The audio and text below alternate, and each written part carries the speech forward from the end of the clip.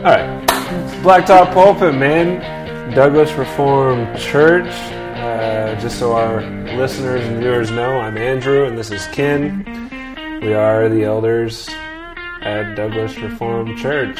Amen. Amen. And this is Blacktop Pulpit, where we talk about the sermon from Sunday and hopefully make a few clarifications that need to be made, if clarifications need to be made, and see if we can bring some application down to the blacktop, well, down to our lives. We're on carpet, but you know the idea this still carries. This isn't quite a blacktop. So, what'd you think, man? What were your thoughts as you listen to the sermon? This really is one of those passages that has gotten me kicked out of churches. Yeah. I think that's a better place to start than my reflection generally on the sermon. I think that's really applicable for this passage. Is why is it so controversial? And okay, maybe not crazy controversial. So this isn't like a crazy. This is maybe a sect of Christianity that looks at this and has differing views, which we could talk about that too. What's the name of that? I'm not going to spiral. You tell me first. Like, expand on that a little bit because that's more interesting than my thoughts. What the heck did you get kicked out of church for 1 Corinthians 9 for? Oh yeah, just so our listeners know, we were in 1 Corinthians 9 verses 19 through 27, so you could look at that. That's the passage we're referring to here. I think the big idea is people really love to be religious. Religious, right? People really love to think they're better than other people. And as soon as you start preaching and teaching crazy stuff like we need to love the world in a real... Every church claims to love people, right? Every church I've ever been in and claims to be the most loving group of people. You can walk into many churches around the world and feel like you're at home from the moment you walk in the door because people are nice, right? But when it comes to actually loving the world, condescending to the world rather than judging the world, man, all of a sudden you have to start talking about politics differently. That's what got me in trouble at our last place of service, right? Because of a passage like this, all of a sudden, super hyper Republicans are getting their toes stepped on because what? I have to love those nasty Democrats? Oh man! Right? Don't even say the L word. Don't those. I have to identify. Where's my censor button? I have to identify with liberals. But as soon as you start teaching stuff like that, and people get their toes stepped on, and they've identified Christianity with the Republican Party, well, now you've made an enemy just by preaching the Word of God. Yeah. Right? In fact, I made several enemies by preaching this passage. This was at the beginning of 2020. And several people never forgave me just for teaching the plain meaning of the text. Right. So you have people leaving the church, and they leave the church for the purpose of making me look bad, so I eventually get kicked out, right? And I've experienced that in a few different places. Sometimes it's a passage like this, sometimes it's a passage like in Luke's Gospel, and I think I mentioned this on Sunday, right? In Luke's Gospel, where Jesus teaches, don't fear the one who can kill the body, but fear the one who can kill the body and throw the soul into hell. Right. And people don't want to believe that God throws people into hell. And so you make enemies there. I have not made many friends by being a biblicist. Sure.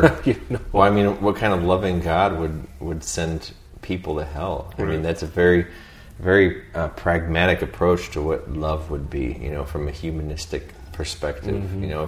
If you love somebody, you wouldn't have anything ill, happen to them or anything wrong. Right. Well, and I also think people, instead of like sincerely loving others, I also think people would rather have this niceness facade, which comes across as flattery. People, right? Or the God they worship? The people themselves like to have a facade, right? A facade of niceness, and it comes across as flattery, and like I'm going to be really nice to you and say good things about you, but that turns into two-facedness, right? And being double-tongued, secret pugnaciousness, but then in front of people you're really nice, and that kind of just wears on people too. It's a manipulation tactic. Sure. We talked about some other manipulation tactics earlier before we started the show, but there's a lot of them. Isn't about that. There are a lot of them. But when you talk about manipulating people rather than loving people, I think most people, I think, would rather be manipulative and seem caring and loving and nice rather than actually loving people, which means contextualizing the gospel and identifying with those who differ from us. Right. I love the reality that can't be denied here. When we talk about our theological bent, which is towards Calvinism, which we would say is the gospel, biblical right? Christianity. Yeah. But we acknowledge too that there are these sects of every different. S-E-C-T-S. Yeah, different sexes. It seems like even. I mean, there are different sexes groups, too, but there are an infinite amount of sexes, right? That's what we're saying these days. But no, there's different sects within these sects now, and unfortunately, that seems to happen, right? Every group that breaks off and breaks off and breaks off, and here the gospel talks about unity and having one mind. Mm-hmm. But what I do love about this is if we try to take Calvinism down a wrong road practically and say, well, we're not supposed to, why bother evangelizing? Why leave the church to go outside the walls of the church and exhaust ourselves doing things dangerous or expensive or attractive or whatever? If God saves who He desires to save, which He does, then why would we do the work? And then you get texts like this from Paul. So that you don't disqualify yourself from salvation. Whoa! Where'd that come from, Paul? People don't read it that way, though. I know. I mean, it's simple. I myself should be disqualified. Right. Yeah. Yeah, if you do, so if you are the hyper-Calvinist type, which, oh my gosh, there are so many things wrong with what we have called hyper-Calvinism today, right? So to believe in the doctrines of grace, great, good, right? Amen to that. The five solae, yes. Oh yeah, for sure. Mm-hmm. But to believe then that our works all of a sudden don't matter in any way, especially when it comes to evangelism, that's not an appropriate way to apply the doctrine of God's sovereignty and providence and election. Right. And so you just think about election in general and covenantal theology. So like Calvinists historically are reformed and covenantal in their thinking, right? So you even take covenantal theology. Well, look at the typology through the Old Testament. How is God working through a nation? Now He's working through a church. How's He going to work through you, or how's He working through you if you're not working? Right. It doesn't quite work, right? So if you're not working, that means He's not working through you, which means according to your own theology, you're not elect. Okay, so we need to think about this, right, fully. Those are some tough comments. Okay? Yeah, we need to think about this fully and not just look at one side of the conversation. Yeah. And this is why Calvinists who really love Jesus historically have been the greatest missionaries we've ever had. Right. Because all of a sudden evangelism isn't about the work depending on me, so I have to go out and perform, but it's about me honoring the God I love so much who loved me first. And because I want to honor Him, I'm going to do everything I can to advance His kingdom on earth. Yeah. I also love the apostles' inability to shut up. I mean, this can get so many people into trouble, right? But really, what's the heart of this issue? And I think this is where, when we look at this kind of offshoot of Calvinism, and you have them every different group of theology. But if you're not proclaiming the salvation of Jesus Christ, do you love Him? Do you know Him? I mean, how can you know that we truly are creatures by a God who has been wronged by us, who we have offended, who we have betrayed, who we deserve to be punished by, and to have that God make the full way to get back to Him, the full way to be saved from our destruction, from our sin, from our rebellion. And that ability is just to hear the good news that we're to not be able to stop saying, Jesus is the Lord and Savior. You're rich. He's holy. Put your faith in Him and you will be saved from His wrath. Like, how do you stop saying that? Well, that'd be like the man who walked into a bar. All right, here we go. This isn't actually one of those cliche jokes. Just I don't know. So a married man walks into a bar, right? And sadly, this is something that quite a few people experience or do: is sin against their wives, right? Hot little mama comes up and sits next to him, and they take off the wedding ring, right? If you can. They pop it right if you can, yeah. Why? Even if they don't intend to do anything afterward, you're not providing that testimony about who you belong to, right? Right. If you love your wife, you don't do that. If you love God, you don't hide your testimony about Him. Right. It's the Simple as that. Same thing. Yeah. Plain and simple. Which means, like, if we ever are just so locked up in our local church that we are separate from the world and we don't like people who are different than us coming in, there's a huge problem. That's the equivalent of cheating on our wives. That's cheating on our Lord, our Savior, Christ, the one who saved us, the groom, right? We're cheating on Him. That's what we're doing. And we shouldn't call it anything else. If we don't care enough about our community to condescend to them, not be condescending of them, right? But condescend to others, contextualize, care about them, have a drink with people, eat with people, be like people instead of being super Christian, super pious. We're cheating on our Lord and Savior. Right. I mean, I think most believers still acknowledge today that we are still under the exhortation, the command of Jesus to make disciples of all nations. And, barring a few, which I'm sure there are still today, we acknowledge that we go forth to conquer the nations as His disciples, His ambassadors. We proclaim the gospel.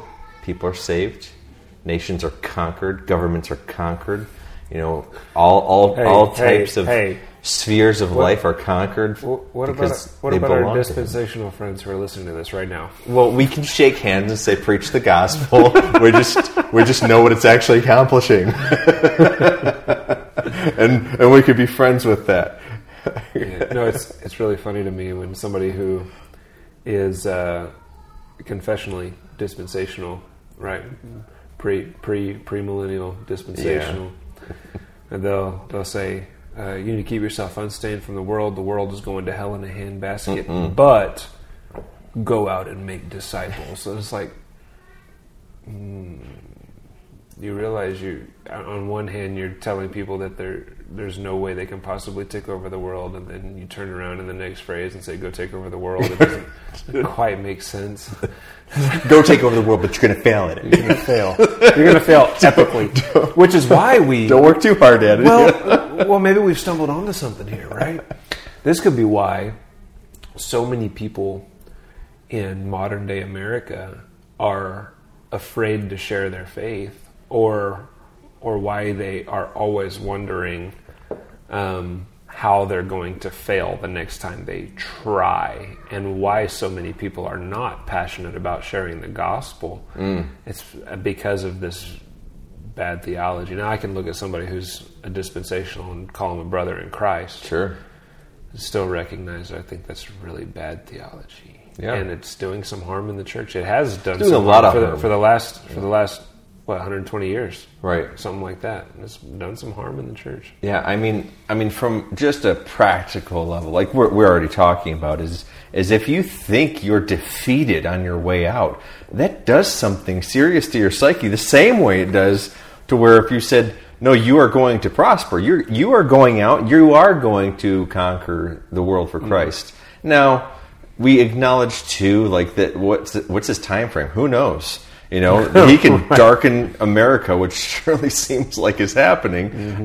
That doesn't affect my eschatology at all, because he could darken this place, judge America for the blood-stained, hands that we have of all the unborn, and 100 years can go by in that judgment, and then he still work out the conquering of this nation for his ultimate glory, and that doesn't change anything. The wrath of God being poured out in the present tense on the nations of the world, that's evidence of his kingdom expanding.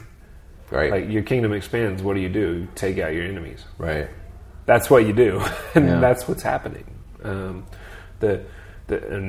people will say, look at the signs of the times, right? Oh, look at the signs of the times. Christ is probably returning soon. Everybody get ready. The rapture is going to happen. Like, it's right around the corner. Like, you see those posts all the time on social media.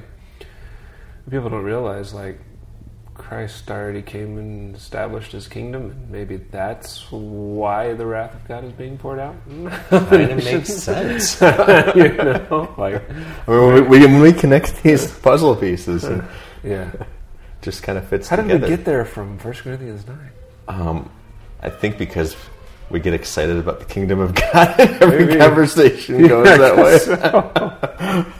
Backtracking, it talked about making disciples of all nations. I think that's where it started. So being faithful to the call to evangelize, and then that becomes the kingdom of God. That is the kingdom of God. We are in His kingdom, and we are propagating it because we are evangelistic as Calvinists.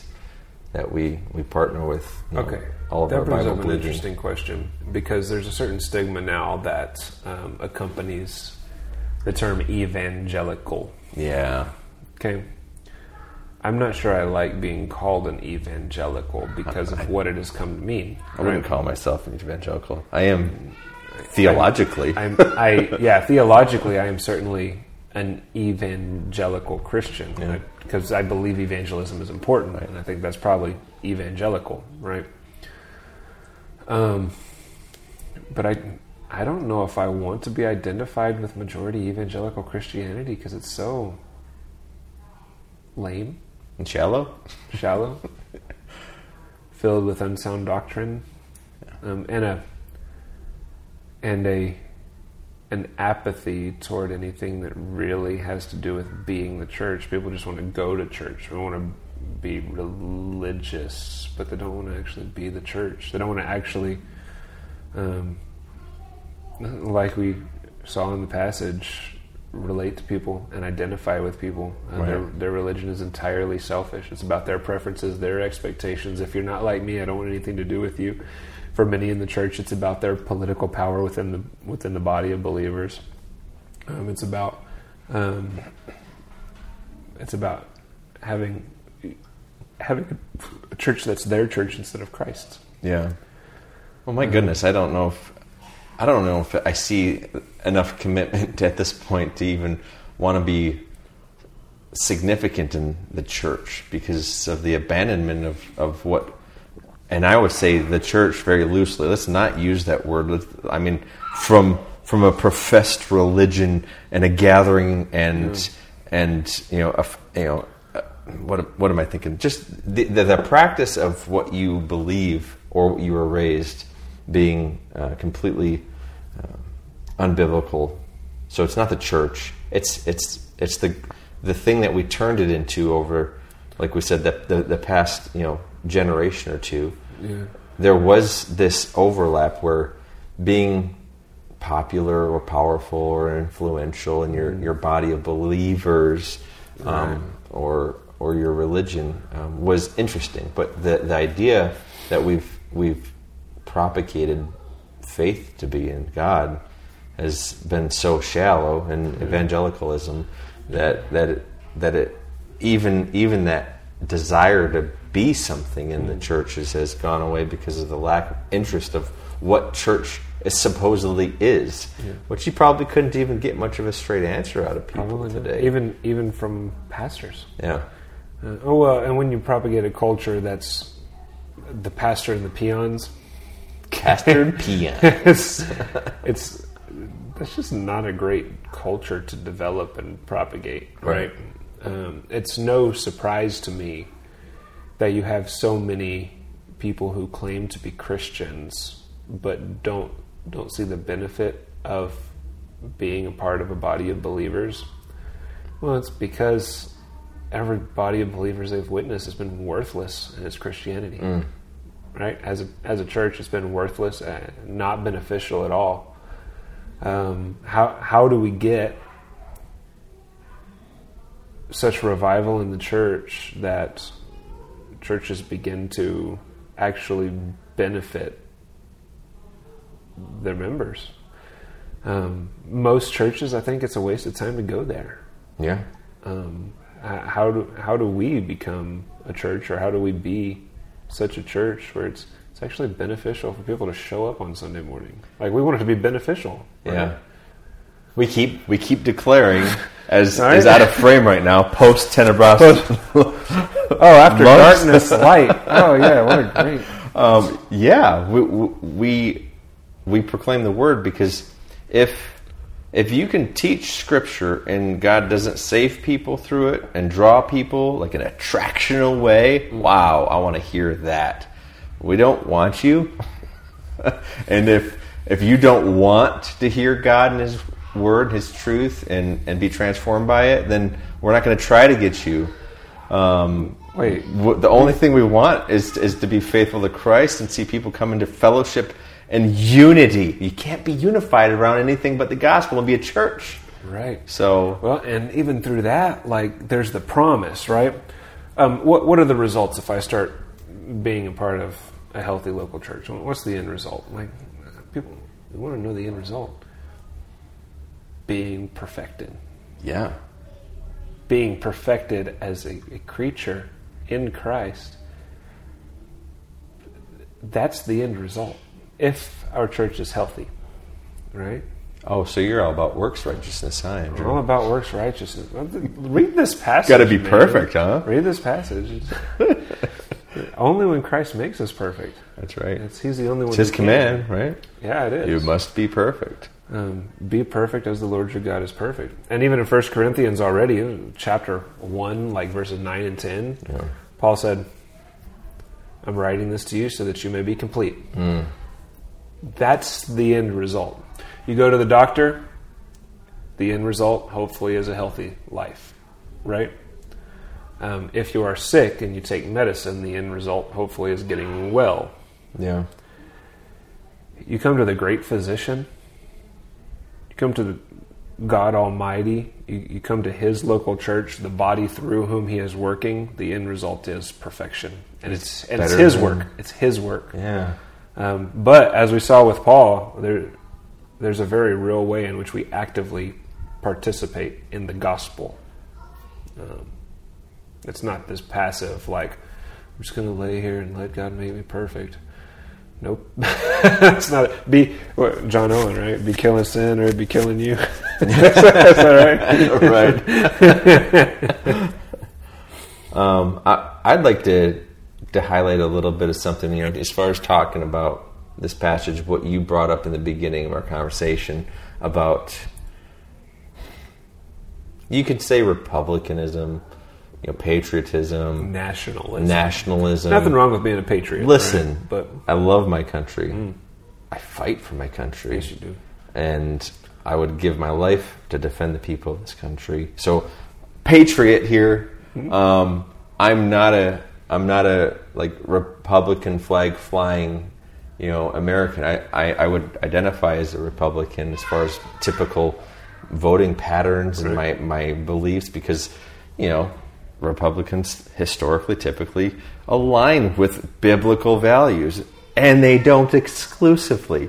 So yeah, I definitely don't like what's become, a professing Christianity in the church linked unbreakably with politics, because it's definitely easy to human say politics. You what? It's a human politics. Human right? politics. Because obviously yeah. Christ is king, and his kingdom is expanding. Like, that's a pretty political statement. That's a very political statement. So get on the Jesus flag, party. That's it. Yeah, that's right. But this is the thing, and this is hard for us Americans. I don't do that very well. Where's my AR? I need my AR right here. So this is something where I love my freedom, I love my country, I love guns and what meat and coffee and whiskey. Like, I'm an American by heart, right? But then we come to these passages where we gotta slow down and stay in Scripture, be rooted in Scripture, because we see Paul here is like, though I'm free from all, I've made myself a servant to all. So here, everything is legal for me. I could go out and let's use the term loosely, I could do what I want. Yeah. We've been set free. For freedom, Christ has set us free. Right. And this is the thing that I think culturally we're at a little bit of conflict when it comes to being American, being free, and then realizing, hey man, are you a Christian? Are you a Christian? Because if you're a Christian, it's not like, again, this whole motto, God, country, family. Like, no, this isn't a list of priorities. This is like, if you are saved, yeah. You are a slave of Christ. You are His, and like you would live and die for Him over all else. And here, the heart of what it is to be a Christian is saying, I am set free, and now, for your sake and for the sake of the kingdom, I'm going to be a servant to all people. And then like setting your rights aside as an American, as a free man. Don't want to abuse this, because I actually just read this really atrocious article from a pastor talking about why believers should submit to mask mandates and vaccine mandates and do all this stuff that unbiblically submits to the government, because we just Romans 13 everything, but here's the heart of his article that had substance. Is we're here and not snatched from this earth yet, and made in the new earth, because God is still saving people for His kingdom. And as we live and work here in this fallen and broken world, yes, we're conquering the world for Christ, but we are still among the world, to be in the world, not of the world, and we have to go to them. We have to love them. We have to lay down our rights. I can do what I want, but I love you. I love you, and that's huge. And that's the heart of what it is to be a believer. Yeah. Well, and a point can be made there too, like this liberty that we have in the United States of America. I can do what I want. That is a great picture of the liberty we have in Christ, but a clarification needs to be made there, right? Christ actually changes our desires. Right. So if you belong to Him. So it's not just me going out and boozing it up and doing all that. It's Christ actually changes my desires. Gives me a desire to control my body and to discipline my body. That's right. So that I am made perfect through that. So I am doing what I want. I do it. I get to do everything I want to do. But Christ has given me a new set of desires that is entirely different from the flesh, from the old me, which died at the moment of conversion. That person died. And so I don't desire to do the things that I did then. Right. But I am more free. Now that's kind of cool to think about. Yeah. So it's not this heavy, like, burden religious system with a bunch of rules. It's Christ is writing the law in my heart. Yeah! So we could forget about the old covenant, right? Oh, no, I'm sorry. That's next week. Forget about the old... Oh, yeah. I don't think we can forget about the old covenant. Let's hope not. Right. But it explains so much in our churches today. Because if you don't know the old covenant, the former covenant, you don't understand the new one.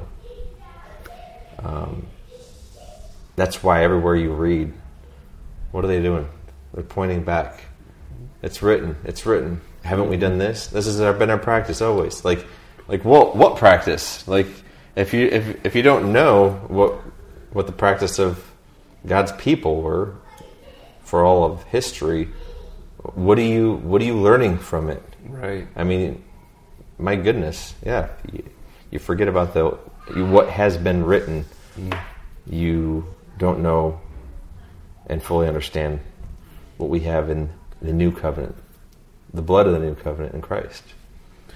So, if you saw your pastor teacher after church in the parking lot boxing some random dude, like straight up Oh, dude! fight. I was gonna say, like, is he airboxing? Is that what we're getting at here?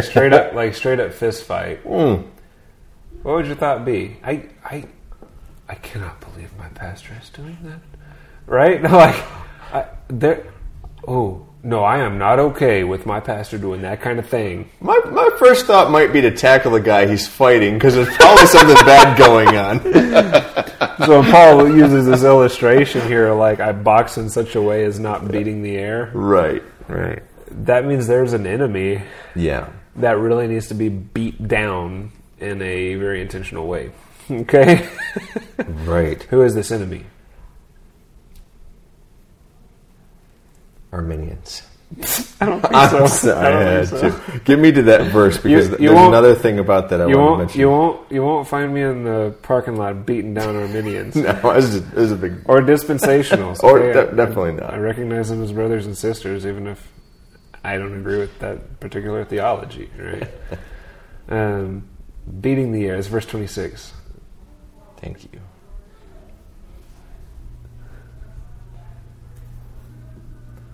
As one beating the air. So I don't run aimlessly. I do not box as one beating the air, but I discipline my body and keep it under control, He's beating himself. lest after preaching to others, I myself would be disqualified. Right? Beating himself. Yeah. You run in such a way that's discipline, that's conditioning. You're beating your body into submission. Yeah. He's boxing his own body, his human nature. Are we getting to Fight Club at this point? Fight Club? No. Well, I'm just saying, like, should we be, like, beating ourselves up all the time? Literally? If I could use that language. Because I know that's a thing, right? What do you call it? It's a thing. Flagellation. That's right. You could Right? mispronounce that. Flagellum. Flagellate. Fletch. Are you flagellating or flatulating? Can you? maybe as you whip yourself enough, you'll do both. Yeah, but it's that was a real thing. People did that. Martin Luther, Yeah. He was exposed to that. Right. And decided it wasn't worth it. Yeah. Or maybe would have been worth it if it actually worked, but it didn't actually work to get rid of his sin, right? Yeah. But then beating ourselves up too. So every time we sin, like making ourselves feel so guilty about it that we're always like in a woe is me kind of state. Is this the passage that comes from? That like a It's one of them. It's a misuse of interpreted, this. I think skewed so. interpretation. I could see that. I discipline my body. I could see why people take this and start to go off the wall with it. Yeah. Well, it's more conditioning though, and this means it takes a lot of hard work. And remember, in the context of this passage, Paul isn't talking necessarily about getting over all of our little particular sins. In this passage, he's talking about relating to people outside the church. That's what this passage is, right? That means it takes a lot of hard work to identify with people who are not like us. And we shouldn't be afraid of that work or brush it off because we don't feel like doing it. Why? Because people are worth it. If Christ left heaven, no kidding, right? We can leave our pews. Yeah, I should hope so.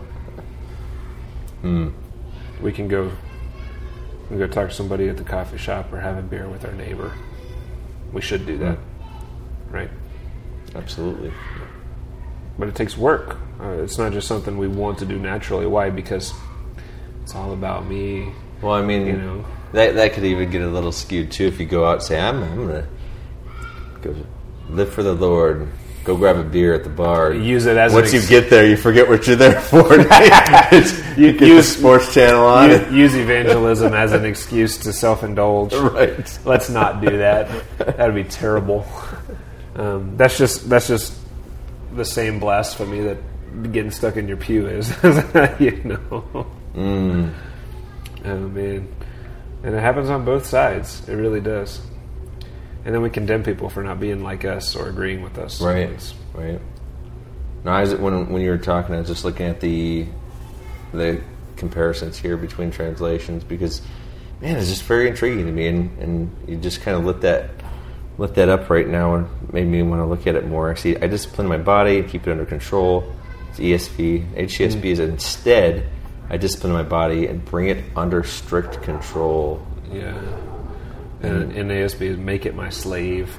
NASB, make it my slave. So that after I preach to others, I myself will not be disqualified. All right, this is. Here's my problem with the New Living Translation. Oh, the New Living Translation is a bad translation. I have all kind of problems with that one. I discipline my body like an athlete, training it to do what it should. Training it to do what it should. Good night, man. Like this is New King James. Bring it into subjection. Oh yes. There you go. Wait, you can't talk about subjection. We don't like subjection or submission. Subjection and submission, both bad words. Bad words in the church today. Yep. No, we're evangelicals. Freedom for everybody. We're free. Grace. Free grace. Free. Oh no. Here we go. Here we go. Free grace. I'm sure movement, MacArthur right? didn't mean to accidentally do whatever you want. One out of control. Hey man, Jesus loves me. I'm free. Don't judge me. Let me heal you. God loves you. See you later. That's not a gospel presentation. See you later. Well, man, I've been street preaching all day. It's like, bro, you haven't said the gospel one time in your life. Come on, Todd. Oh, Todd. Your leg moving. That man, he would be such... He excited me. When it looked like he had come to a point of repentance in his life, I was so excited because that man just seems like some creepy, huge, rock smashing dude that just goes around loving people. Hey, bro, give me a hug. He's such a nice guy, and when he seemed to repent of all that horrible empty theology that he aligns with, I was excited. Yeah. I think a lot of people were excited. I think it was another one of those empty kind of false starts, whatever you call it. That's a bummer. It's unfortunate. What'd you think, man? Anything else when it comes to this passage of Scripture? I felt like we could have talked about this for days. We could. Man, I think we jumped from the beginning of it to the end of it and then worked backwards a little bit. Let's work backwards a little more. Yes. Yeah. This is another area that I think, a couple minutes of conversation would be good, because the idea of who's doing the work of salvation is confusing to some of us. So I have become all things. I'm reading this, verse 22b. I have become all things to all people, that by all means I might save some. Paul, you heretic! Jesus saved. Only Jesus saved. Did you not get the memo? Like, what is he doing here? He just messed up everyone's theology. Yeah, he did. We got all the got all the Arminians on over here now going, yeah, get him, Paul, get him.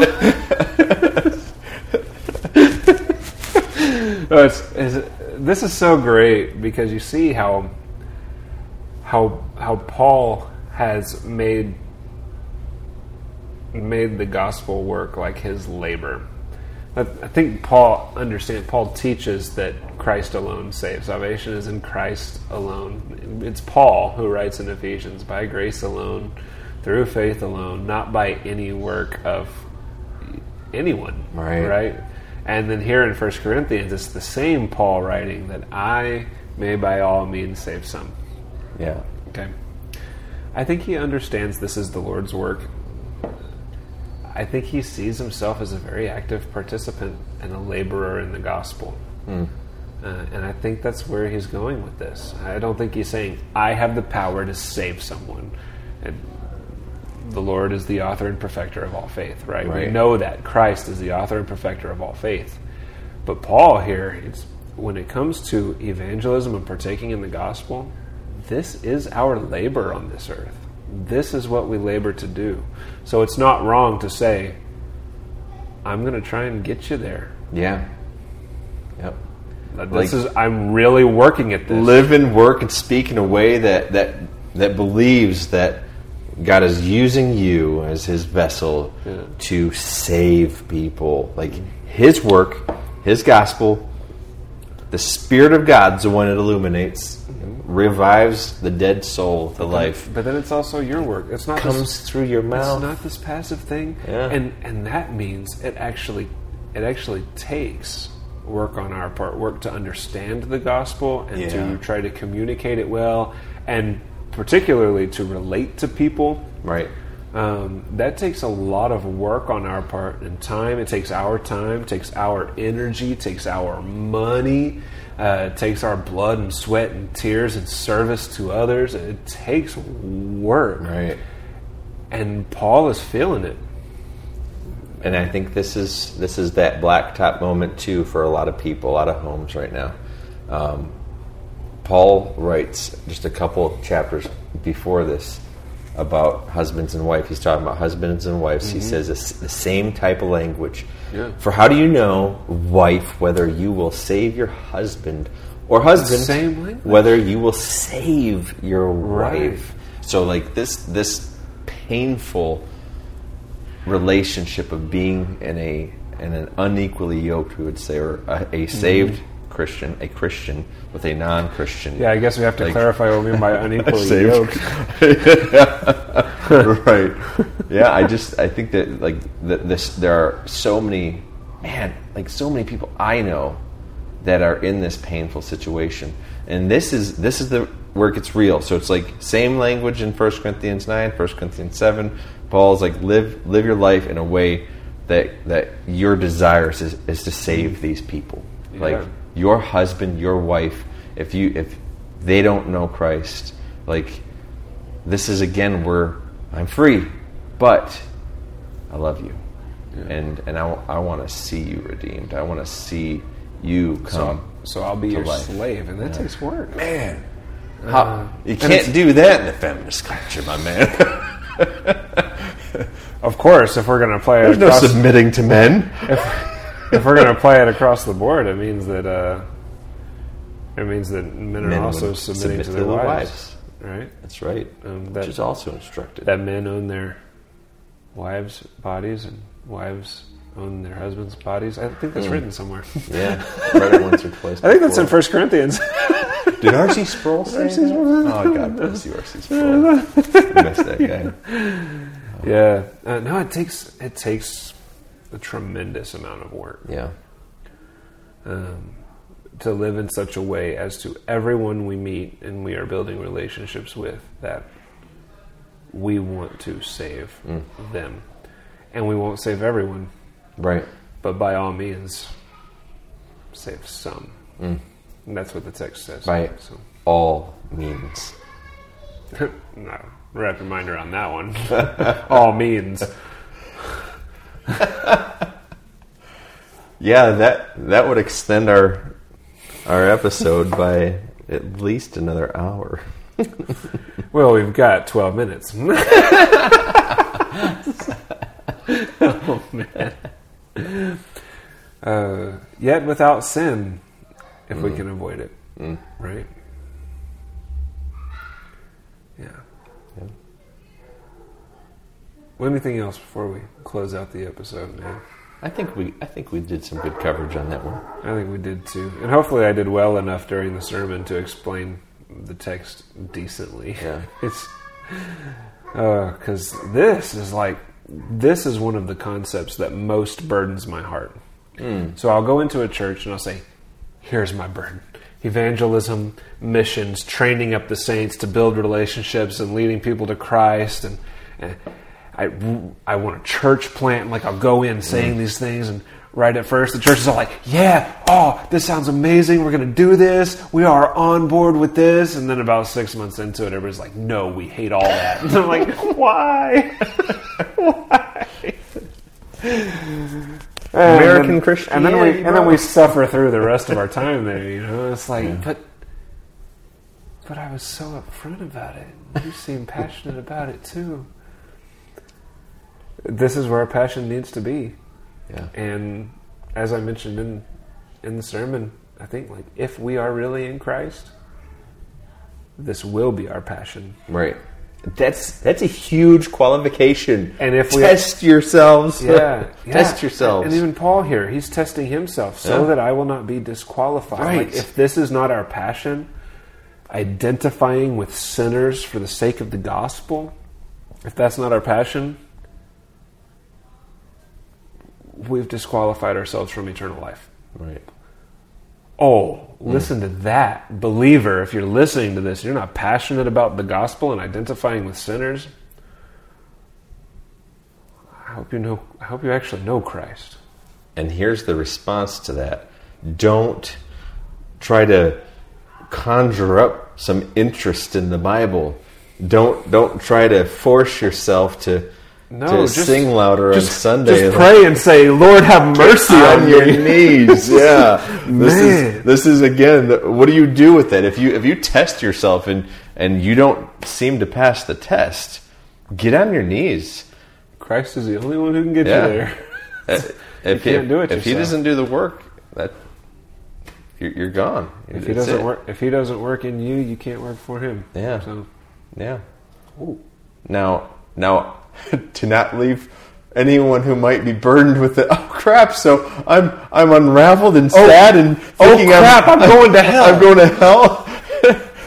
I won't leave you there with that thought. Like, there's forgiveness. If you have that burden, if you have that piercing and that sadness, that's probably the Lord working in your life. Yeah. I say probably. I don't know what's going on. I don't know who the Lord's saving. Here's our invitation. Yeah. Repent. That's right. Believe the gospel. Simple as that. Christ will do the rest. That's He'll change your heart. We've come full circle. He'll write His law in your heart. How about that?